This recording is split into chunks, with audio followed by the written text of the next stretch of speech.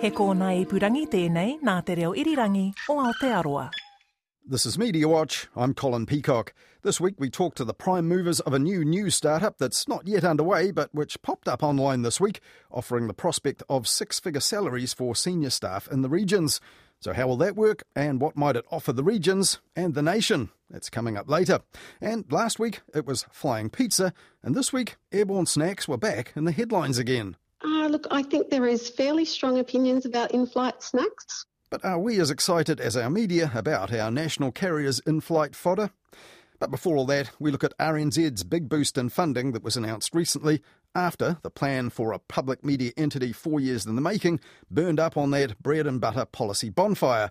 And what else in broadcasting public media remains in play? Thank you, Mr Speaker. To the Minister for Broadcasting and Media, what announcements has he made regarding funding for world-class public media? The Honourable Willie Jackson. Mr Speaker, today I've announced that we're delivering a funding boost to deliver world-class public media for all New Zealanders. That was Labour MP Naisi Chen with a powder puff of a patsy question in Parliament for her government's Broadcasting and Media Minister Willie Jackson. But back on the 6th of April, it was a query the Minister was only too happy to answer. Radio New Zealand will receive a 60% increase, Mr Speaker, of $25.7 million annually. This funding will help it meet competing demands and deliver world-class public media for all of Aotearoa. That funding boost was big for RNZ's bottom line for sure, but it was also billed as a saving by the government that same day because this was a backstop for the collapse of the government's new public media entity plan, which would have had a much bigger bill.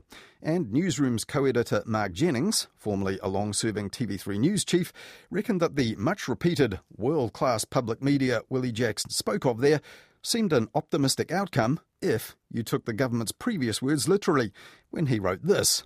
Until weeks ago, the future of Aotearoa New Zealand's public media organisations was looking so grim, the government was prepared to spend $370 million over 4 years to merge TVNZ and RNZ. But while what Willie Jackson announced on April the 6th was effectively a pre-budget announcement concerning RNZ, with a one-off boost of $10 million for the broadcasting funding agency New Zealand On Air thrown in as well, Willie Jackson and Cabinet have much more on their minds. When Willie Jackson told reporters there would be a big announcement the day before the big reveal, he also told reporters he was working on a broadcasting strategy for all New Zealanders. And after the announcement back on April the 6th, he faced non-powder puff questions about that from his opposition counterpart in Parliament, Melissa Lee. And Willie Jackson's rebuttal made plain just how much needs to be done, if only legislatively, late in Labour's second term.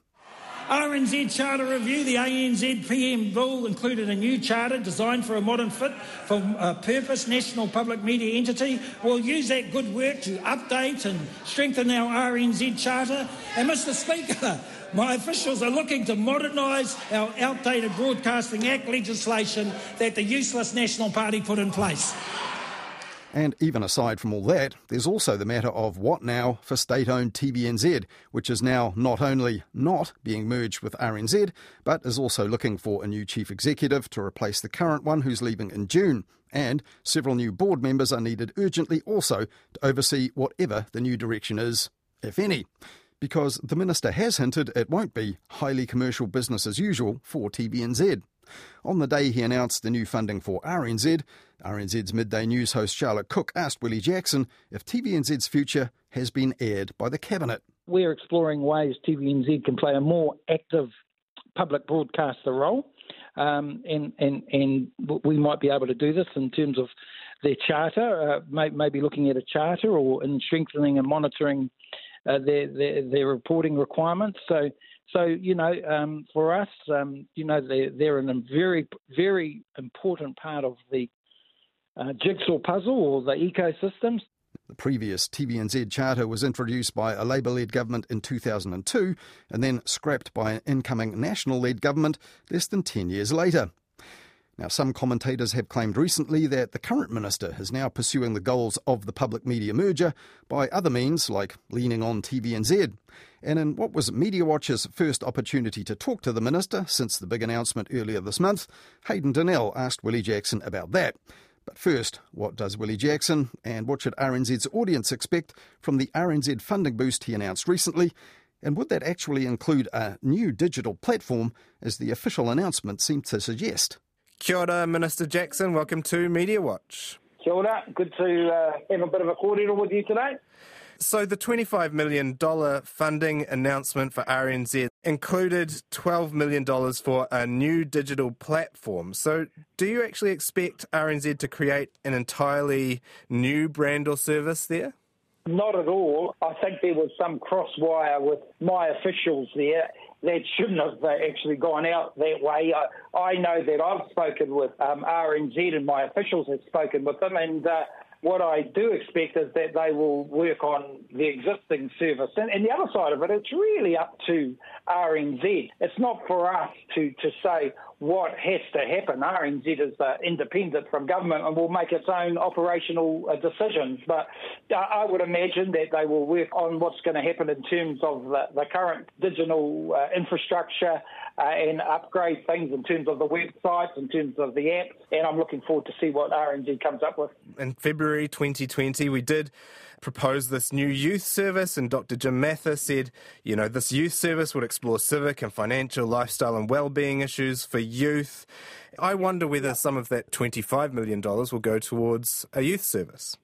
Again, it's up to RNZ. It's not for me to tell them where it should go. But, in our general kōrero, we've talked about youth, we've talked about Māori, we've talked about Pacifica, underserved audiences.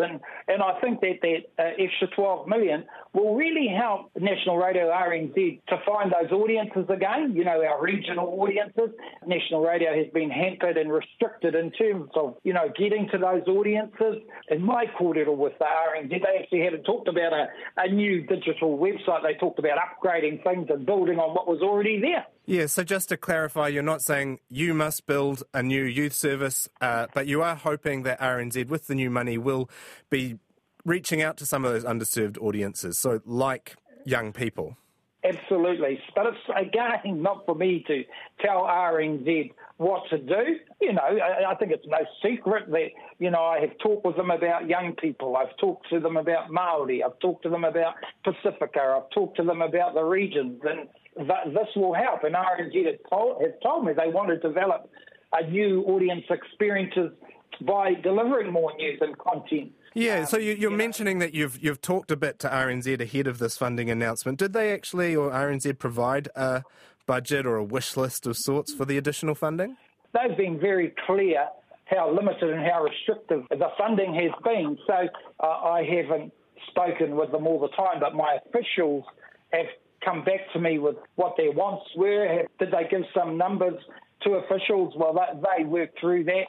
All I knew is that if we really wanted to make an impact, we had to make and give a significant fund across to Radio New Zealand. I think in the end, a 60% boost was probably even a surprise to maybe people like yourself. Can we talk about some underserved communities? Can we talk about Māori and Pacifica communities? Because what additional Māori and Pacifica content do you actually hope for out of the new funding?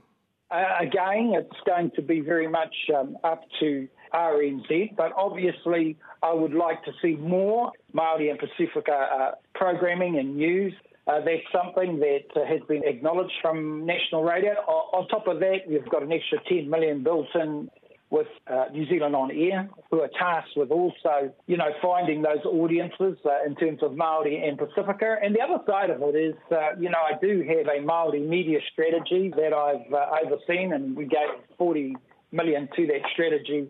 So, if we can complement what we're doing in a Māori sense, what we're doing in a Pacifica sense, I think that'll be, for communities, I think it'll be great for RNZ. I have been, you know my background. I came from the Māori broadcasting area. In earlier years, I have been a critic of National Radio in terms of how they've addressed. Can we talk about that a little bit? No problem. Back when you were a commentator, not a politician, you said that you're more likely to hear a bird than a Māori on RNZ. And things have changed a little bit since then, but there's still no Māori presenter on any of this station's 5 top shows. We've just lost Māori Dunlop, a really prominent Māori broadcaster. Do you think that RNZ is still too reluctant to put Māori in these front-rank presenting roles? I think RNZ is trying. That's all I ask is for RNZ to try. I don't resolve from there. I don't regret anything I did before because I just want that to lead to meaningful change. And after all that criticism, I signed an MOU with RNZ when I was involved in broadcasting before, and I've seen some of the changes. People are speaking Māori on RNZ, which is terrific. I know for a fact there's been serious approaches to different Māori broadcasters. Some of those broadcasters, for some unknown reason, haven't taken up the opportunity. So I would only ask that a major effort be made by RNZ. I'm comfortable with that. Some people could say, well, you're a bit hypocritical now. You're the minister. You've got a different view. Yes, you criticise, but are you prepared to get your hands dirty and work with roll your sleeves up and work with organisations? And I'm happy to advance RNZ's agenda because I can see the effort going in. We don't have Māori in those prime time positions, but I don't think it's because of a lack of effort from Radio New Zealand management in terms of trying to find the right people. Now, whatever effort has gone in, though, I mean, you told Newsroom recently, it is vital that all New Zealanders are seeing and hearing themselves in our public media. Now, when you look at RNZ's roster, its lineup of programs, is everybody hearing and seeing themselves in our public media currently? Particularly, are they hearing and seeing themselves on RNZ? Even your senior management would probably admit there's some way to go. We need more Māori voices, and I'm pleased with the effort.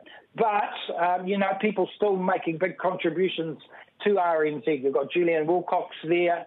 Māori, sadly, has just left, but it's a long process, and I'm looking forward to more Māori voices coming through over the next couple of years. I know that your CEO is making an effort, and I hope that effort continues. I saw Mihi Ngārangi Forbes. She suggested that some of the investment in RNZ might be perhaps better redistributed to some of the 21 iwi radio stations that are sometimes the only voice on offer in a crisis. Now, do you have some sympathy for that view? That view is born from giving up on RNZ making a rollout change. In terms of the iwi stations, they've received more support and funding from me than any other, ever. They've had the biggest increases ever. I know iwi radio history backwards, having been the chair for 9 years. I was the chair of the 21 Māori stations. Most of them are sufficiently funded at the moment. They will say otherwise, but I know the needs out there and obligations. So though they will scream poverty every time, I think their needs are looked after.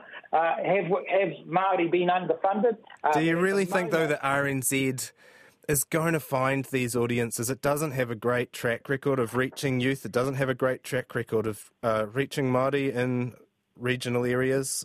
Do you trust it to find these audiences? I trust that there will be an effort made. I'm sure we'll find out over the next couple of years if that's going to be the case. But the other reality that we got, and we found out during the ANZPM process, there's going to have to be a high level of collaboration. If there is no collaborative approach with iwi radio, with whakaata Māori, then you won't hit those audiences.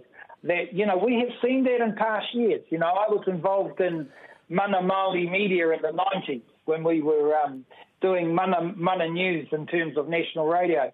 I ran the Wātea News on national radio. Does this clash a little bit, though, with you were saying that some of this budget doesn't really need to go to these iwi radio stations? Because I guess what you're proposing here is that RNZ really does need to collaborate with the iwi radio stations to make sure that it reaches the right audiences. There's two sources of funding here. We have to look after our iwi radio stations in terms of our commitment to the Te Reo Māori, but also for them to flourish, they need to be given opportunities. RNZ can present those opportunities by showcasing some of the stories that is happening at iwi radio level. It's not about, you can't just give up and say, well, you Maoris, you go and do that thing and we'll do this thing. There's got to be a time when we come together and, where there's a will, there's a way. And moving on, Is this money enough to ensure RNZ's sustainability? Because, I mean, when the merger was being sold to the public, I think Jacinda Ardern said RNZ was in danger of collapse. I remember your government said that this merger needed to happen because our current public media is just not going to be able to compete with the social media giants, the pace of technological change.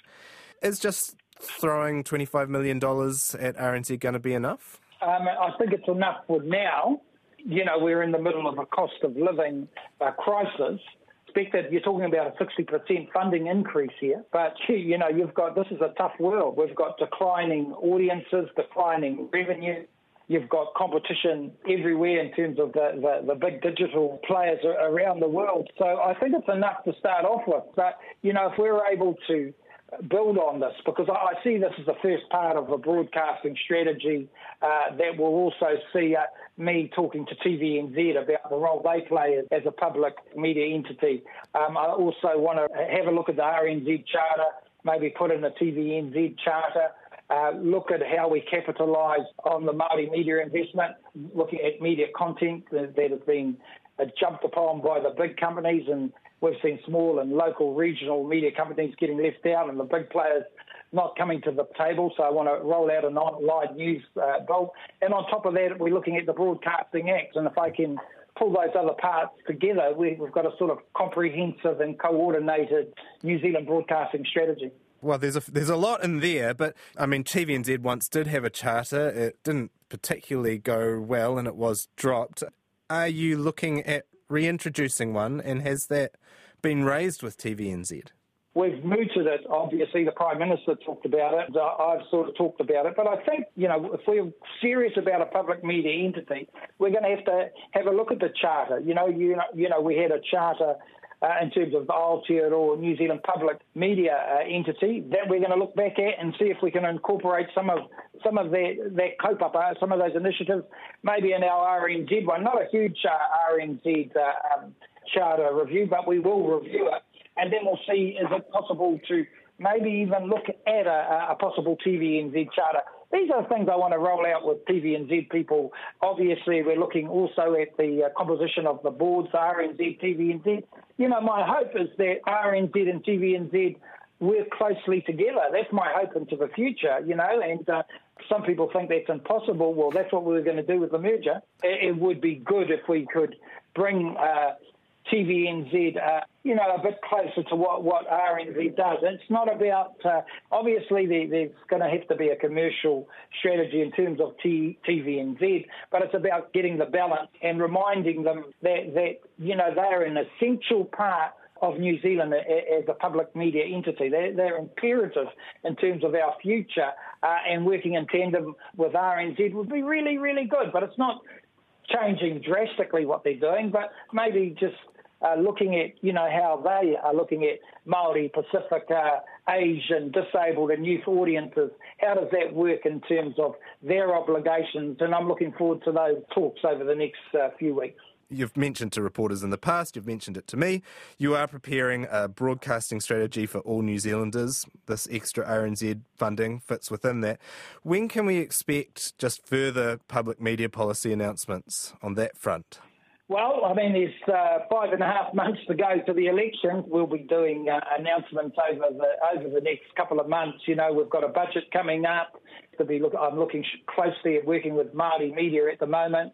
We'll have more news on our online news bill, which is important in terms of news media companies being paid fairly for their content that is used online by companies like Google and Facebook. So all those types of announcements will be made over the next probably 3 months. Thank you very much, Minister. Kia ora. Thank you, mate. Kia ora. Kia ora. Kia ora. That was the Broadcasting and Media Minister, Willie Jackson, talking there to Hayden Donnell.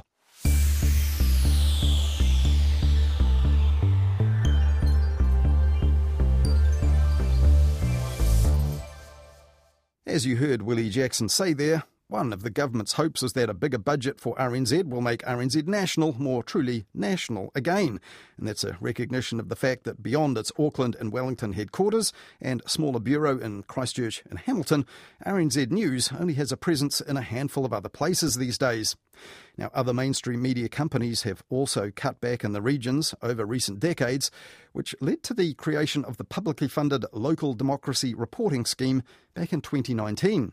Now, this is run by RNZ, and it covers the cost of reporters in 14 places in local newsrooms around the country, which might otherwise struggle to employ journalists to cover significant local and civic issues. Since 2020, it's been funded through the Public Interest Journalism Fund, a 3-year initiative which just this week announced its final grants of public money. And among them was funding for journalism jobs in Waikato, Marlborough, Bay of Plenty, Coromandel, Tairāwhiti, Otago, and even some local Auckland communities. But with the Public Interest Journalism Fund now out of time and money, the long-term future of all these regional jobs isn't known.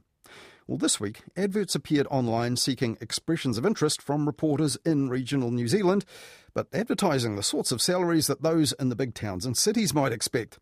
Pay rates for senior journalists in the $90,000 to $120,000 range, while juniors, they say, will be paid $50,000 to $70,000, along with an employee share scheme, a company car and other benefits, and all that according to the ads for the new Regional News Network. Now, if that name means nothing to you, well, that's no surprise. The Regional News Network is a start-up that's just now starting up, but which has plans to be based in 17 locations, with a senior and a junior journalist in each one, all backed up from a head office in Queenstown and a technical and sales staff headquarters in Auckland.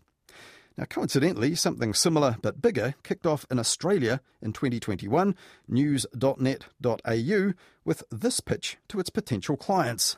Over 1,300 news websites across Australia, delivering a comprehensive coverage that no other media can compete with. One simple media buy, where you can reach nearly every city coast to coast and everywhere in between. News.net is making a special offer to a limited number of international, national, state and local foundation advertisers who have the foresight to seize this great potential and rare opportunity. Now, newsnet.au had some great people involved at the start, and it hired others, but it didn't have enough backing or technical skills and resources to ever fully launch. Well, the business brain behind the new regional news network here is Tim Martin, the former founder of sports streaming services Rugby Pass and Coliseum, and more recently, but just briefly in 2022, the chief executive at the NBR. And the founder and chief editor of the proposed network is Peter Newport, formerly a journalist for several New Zealand news organisations, before he set up his own multimedia news service called Crux in Queenstown back in 2018 to cover news and issues in the Southern Lakes region.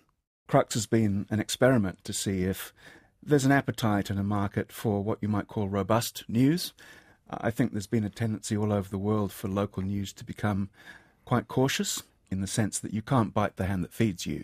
So in a local community, unlike a national media situation, and what tends to happen with community media and newspapers in particular, is they tend to adopt something of a community stance. So there isn't much holding of power to account.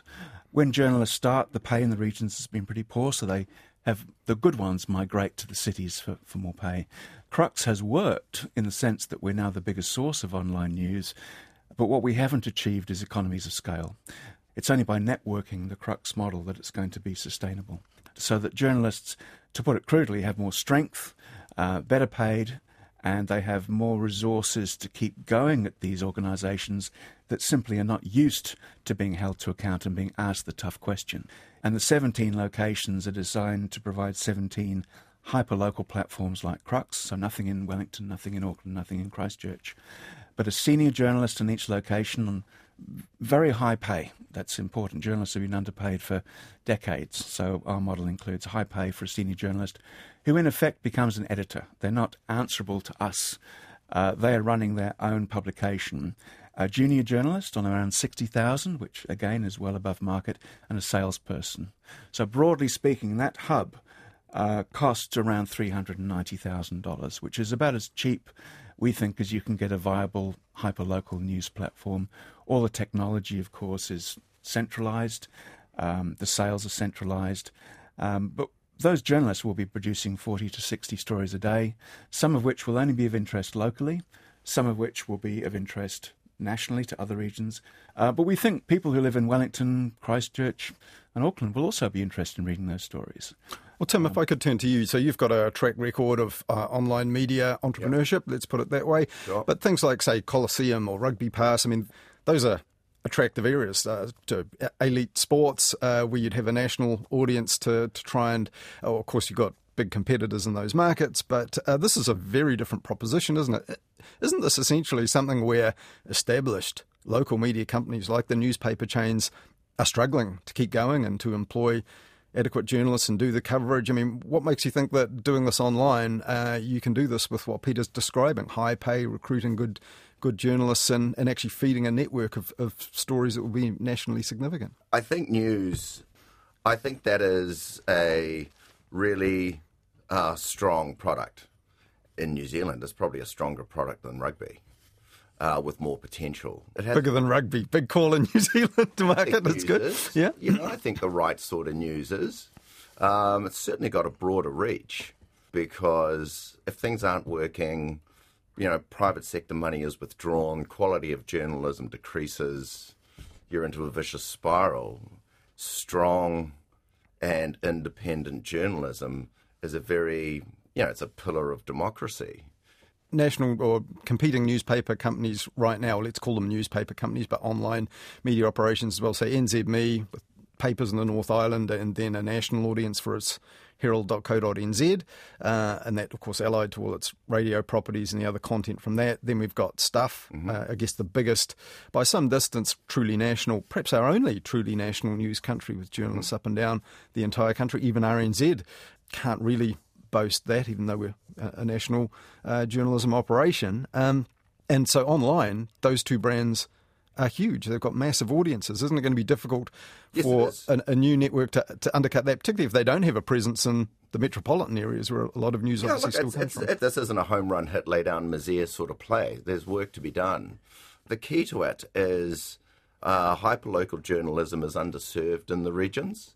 We've built a business model that looks to be sustainable financially, and that's really the critical element.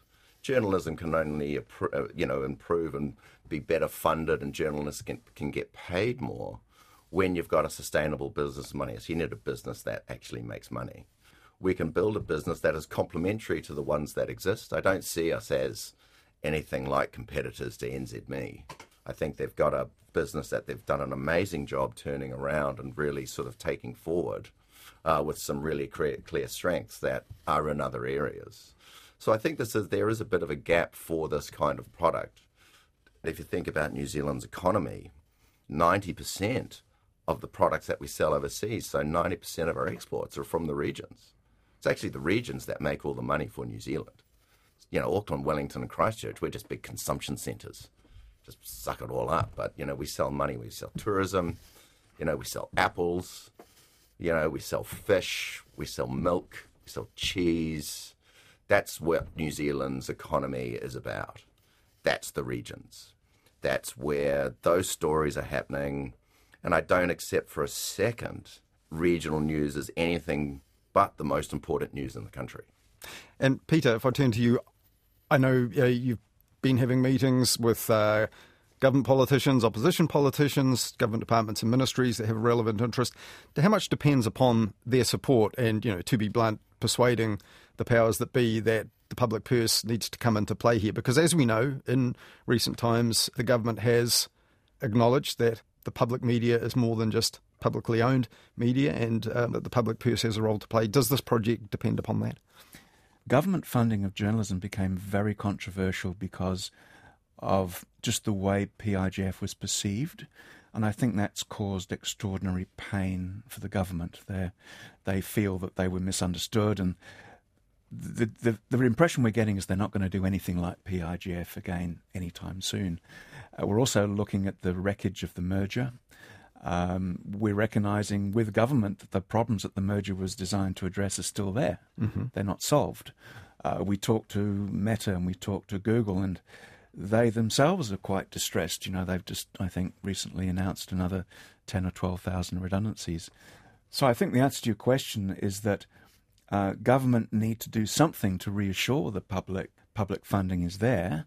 But the public, because of PIGF, is suspicious of handouts and suspicious of strings being attached. So I think what this project provides for government is the opportunity to back journalism without those strings being attached. Are you putting to them a particular proposal that says, how about you kick in this much, we'll raise this much from commercial partners? Is that the nature of the pitch, that you actually want them to commit to providing some sort of guarantee of funding for some sort of term in order to get it off the ground? We're going first. We think private investment is there. We think the 5 revenue streams are important. But there's a role to play for government. There's no doubt about that.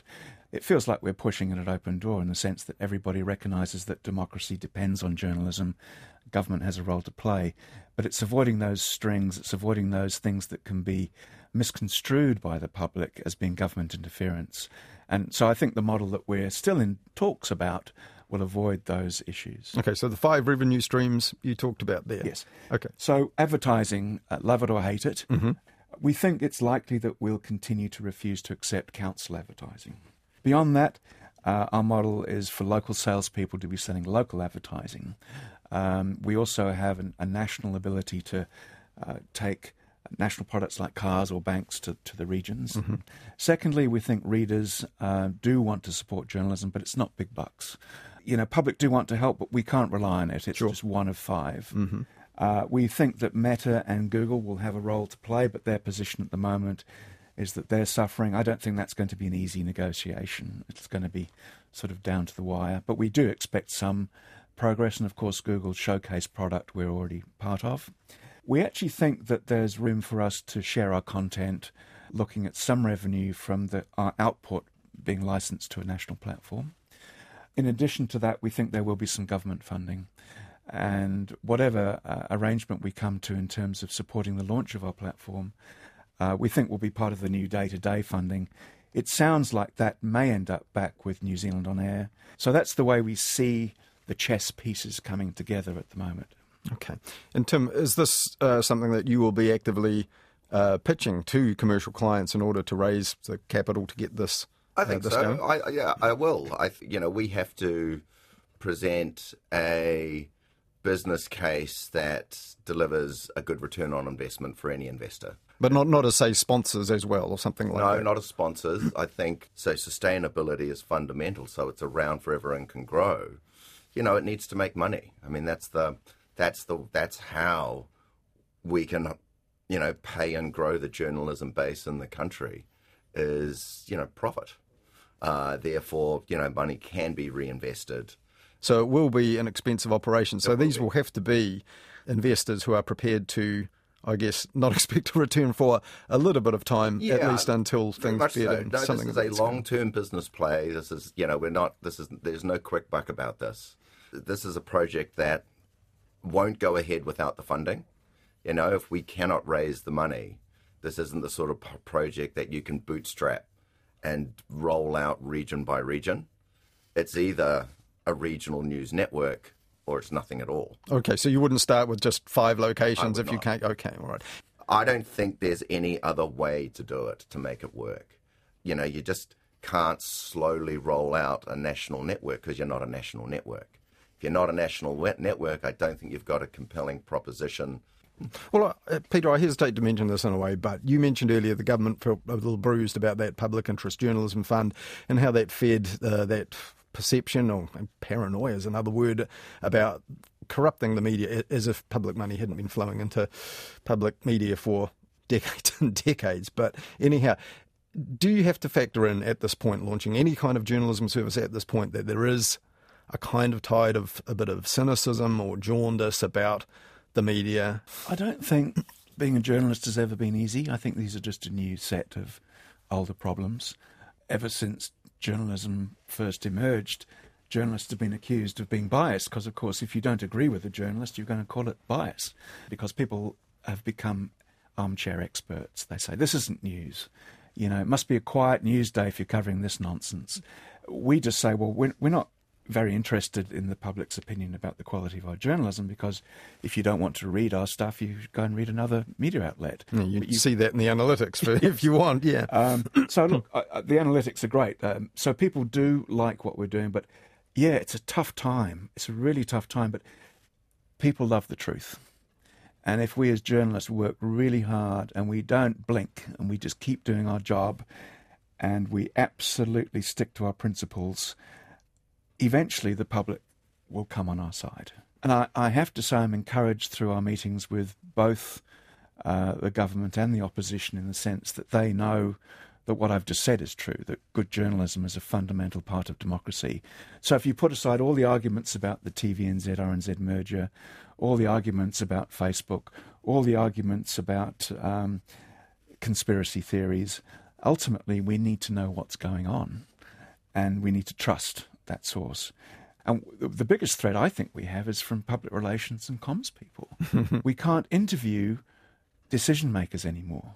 In terms of government, though, or opposition that you've been speaking to, as you mentioned, I don't expect you to reveal confidential discussions or anything like that, but is their attitude broadly, sounds great, go ahead, and come back to us when you've proved you can do it, or are they really encouraging you and say, yes, we want to see this set up? Yeah, no, it's strong. Okay. And I think there's lots of reasons for that. I think the failure of the merger means that everybody's looking for something positive. I've had a lot of government meetings throughout my career, but I've never seen such a receptive atmosphere, both with opposition and with government. So I think it's the right thing at the right time. And the regional news network, as Tim's explained, doesn't really threaten the incumbents. It solves a problem. And we need to start to get rid of all of those people out there in the regions who call themselves journalists but who have no experience of journalism, eating the advertising market by publishing media releases that aren't challenged. Mm-hmm. So if there was ever a time to rediscover proper journalism, now's that time. And of course, because we've perfected this in Queenstown, those 8 initial senior journalists will be spending a lot of time with us learning the systems and how we manage our day and how we choose the strong stories, how we manage the local government meetings and information act, how we strike the balance between being tough journalists but also being friendly to the community. So we have a template. Yep. That was Peter Newport, the founder and editor of the online service Crux, based in Queenstown, and the founder of the new startup Regional News Network, a new service to be based in as many as 17 centres around the country. And we also heard there from the Regional News Network's business manager, Tim Martin.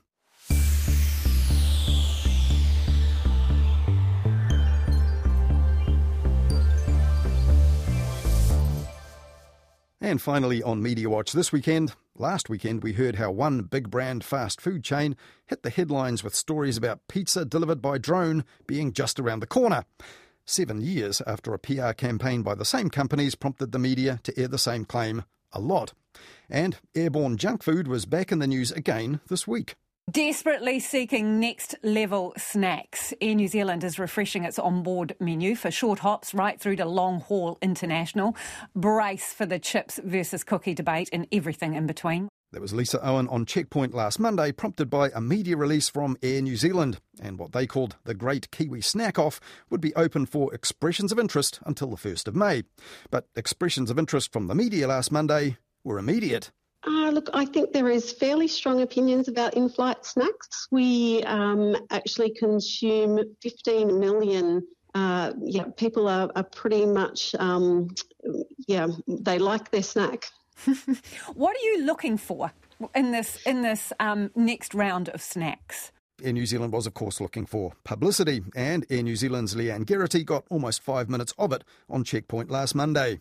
She had already done more than 6 minutes on snacks on TVNZ's breakfast show earlier that day. Is launching a national campaign to find Kiwis' favourite snacks to showcase on board their flights. For more on the search, we're joined by Air New Zealand's Chief Customer Officer, Leanne Geraghty. And the same morning, another 5 minutes on News Talk ZB over a rather grotty phone line. But really, it's about just stepping things up a notch and being able to showcase some of the fabulous products that are made here in Aotearoa.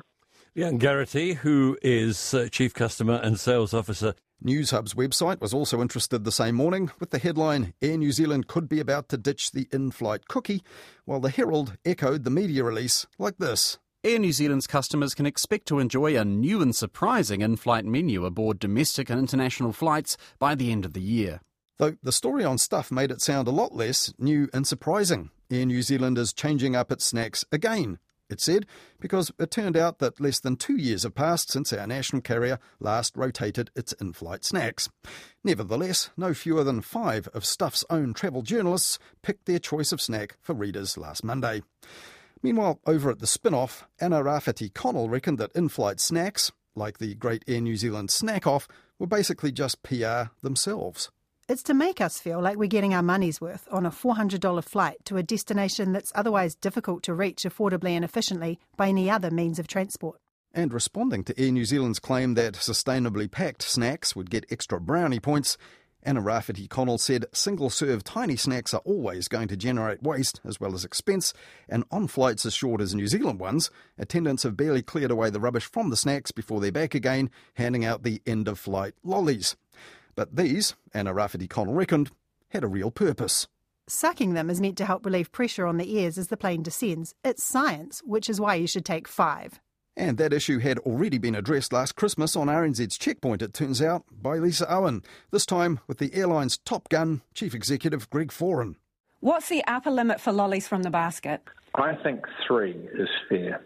However, when Stuff opened up one of its Yeah, Nah readers' polls last Monday, about half of 6,000 respondents questioned whether the snacks are needed at all. One of them said, "We don't need them. Use the cost savings to cut ticket prices."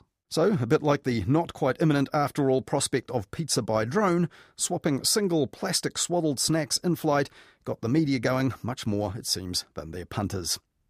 Well, that's all we have for you on the media this weekend, but we'll be back again with more on the media after the 10 p.m. news next Wednesday on RNZ National during nights with Midweek Mediawatch, and then back again with more Mediawatch at the same time next Sunday here on RNZ National.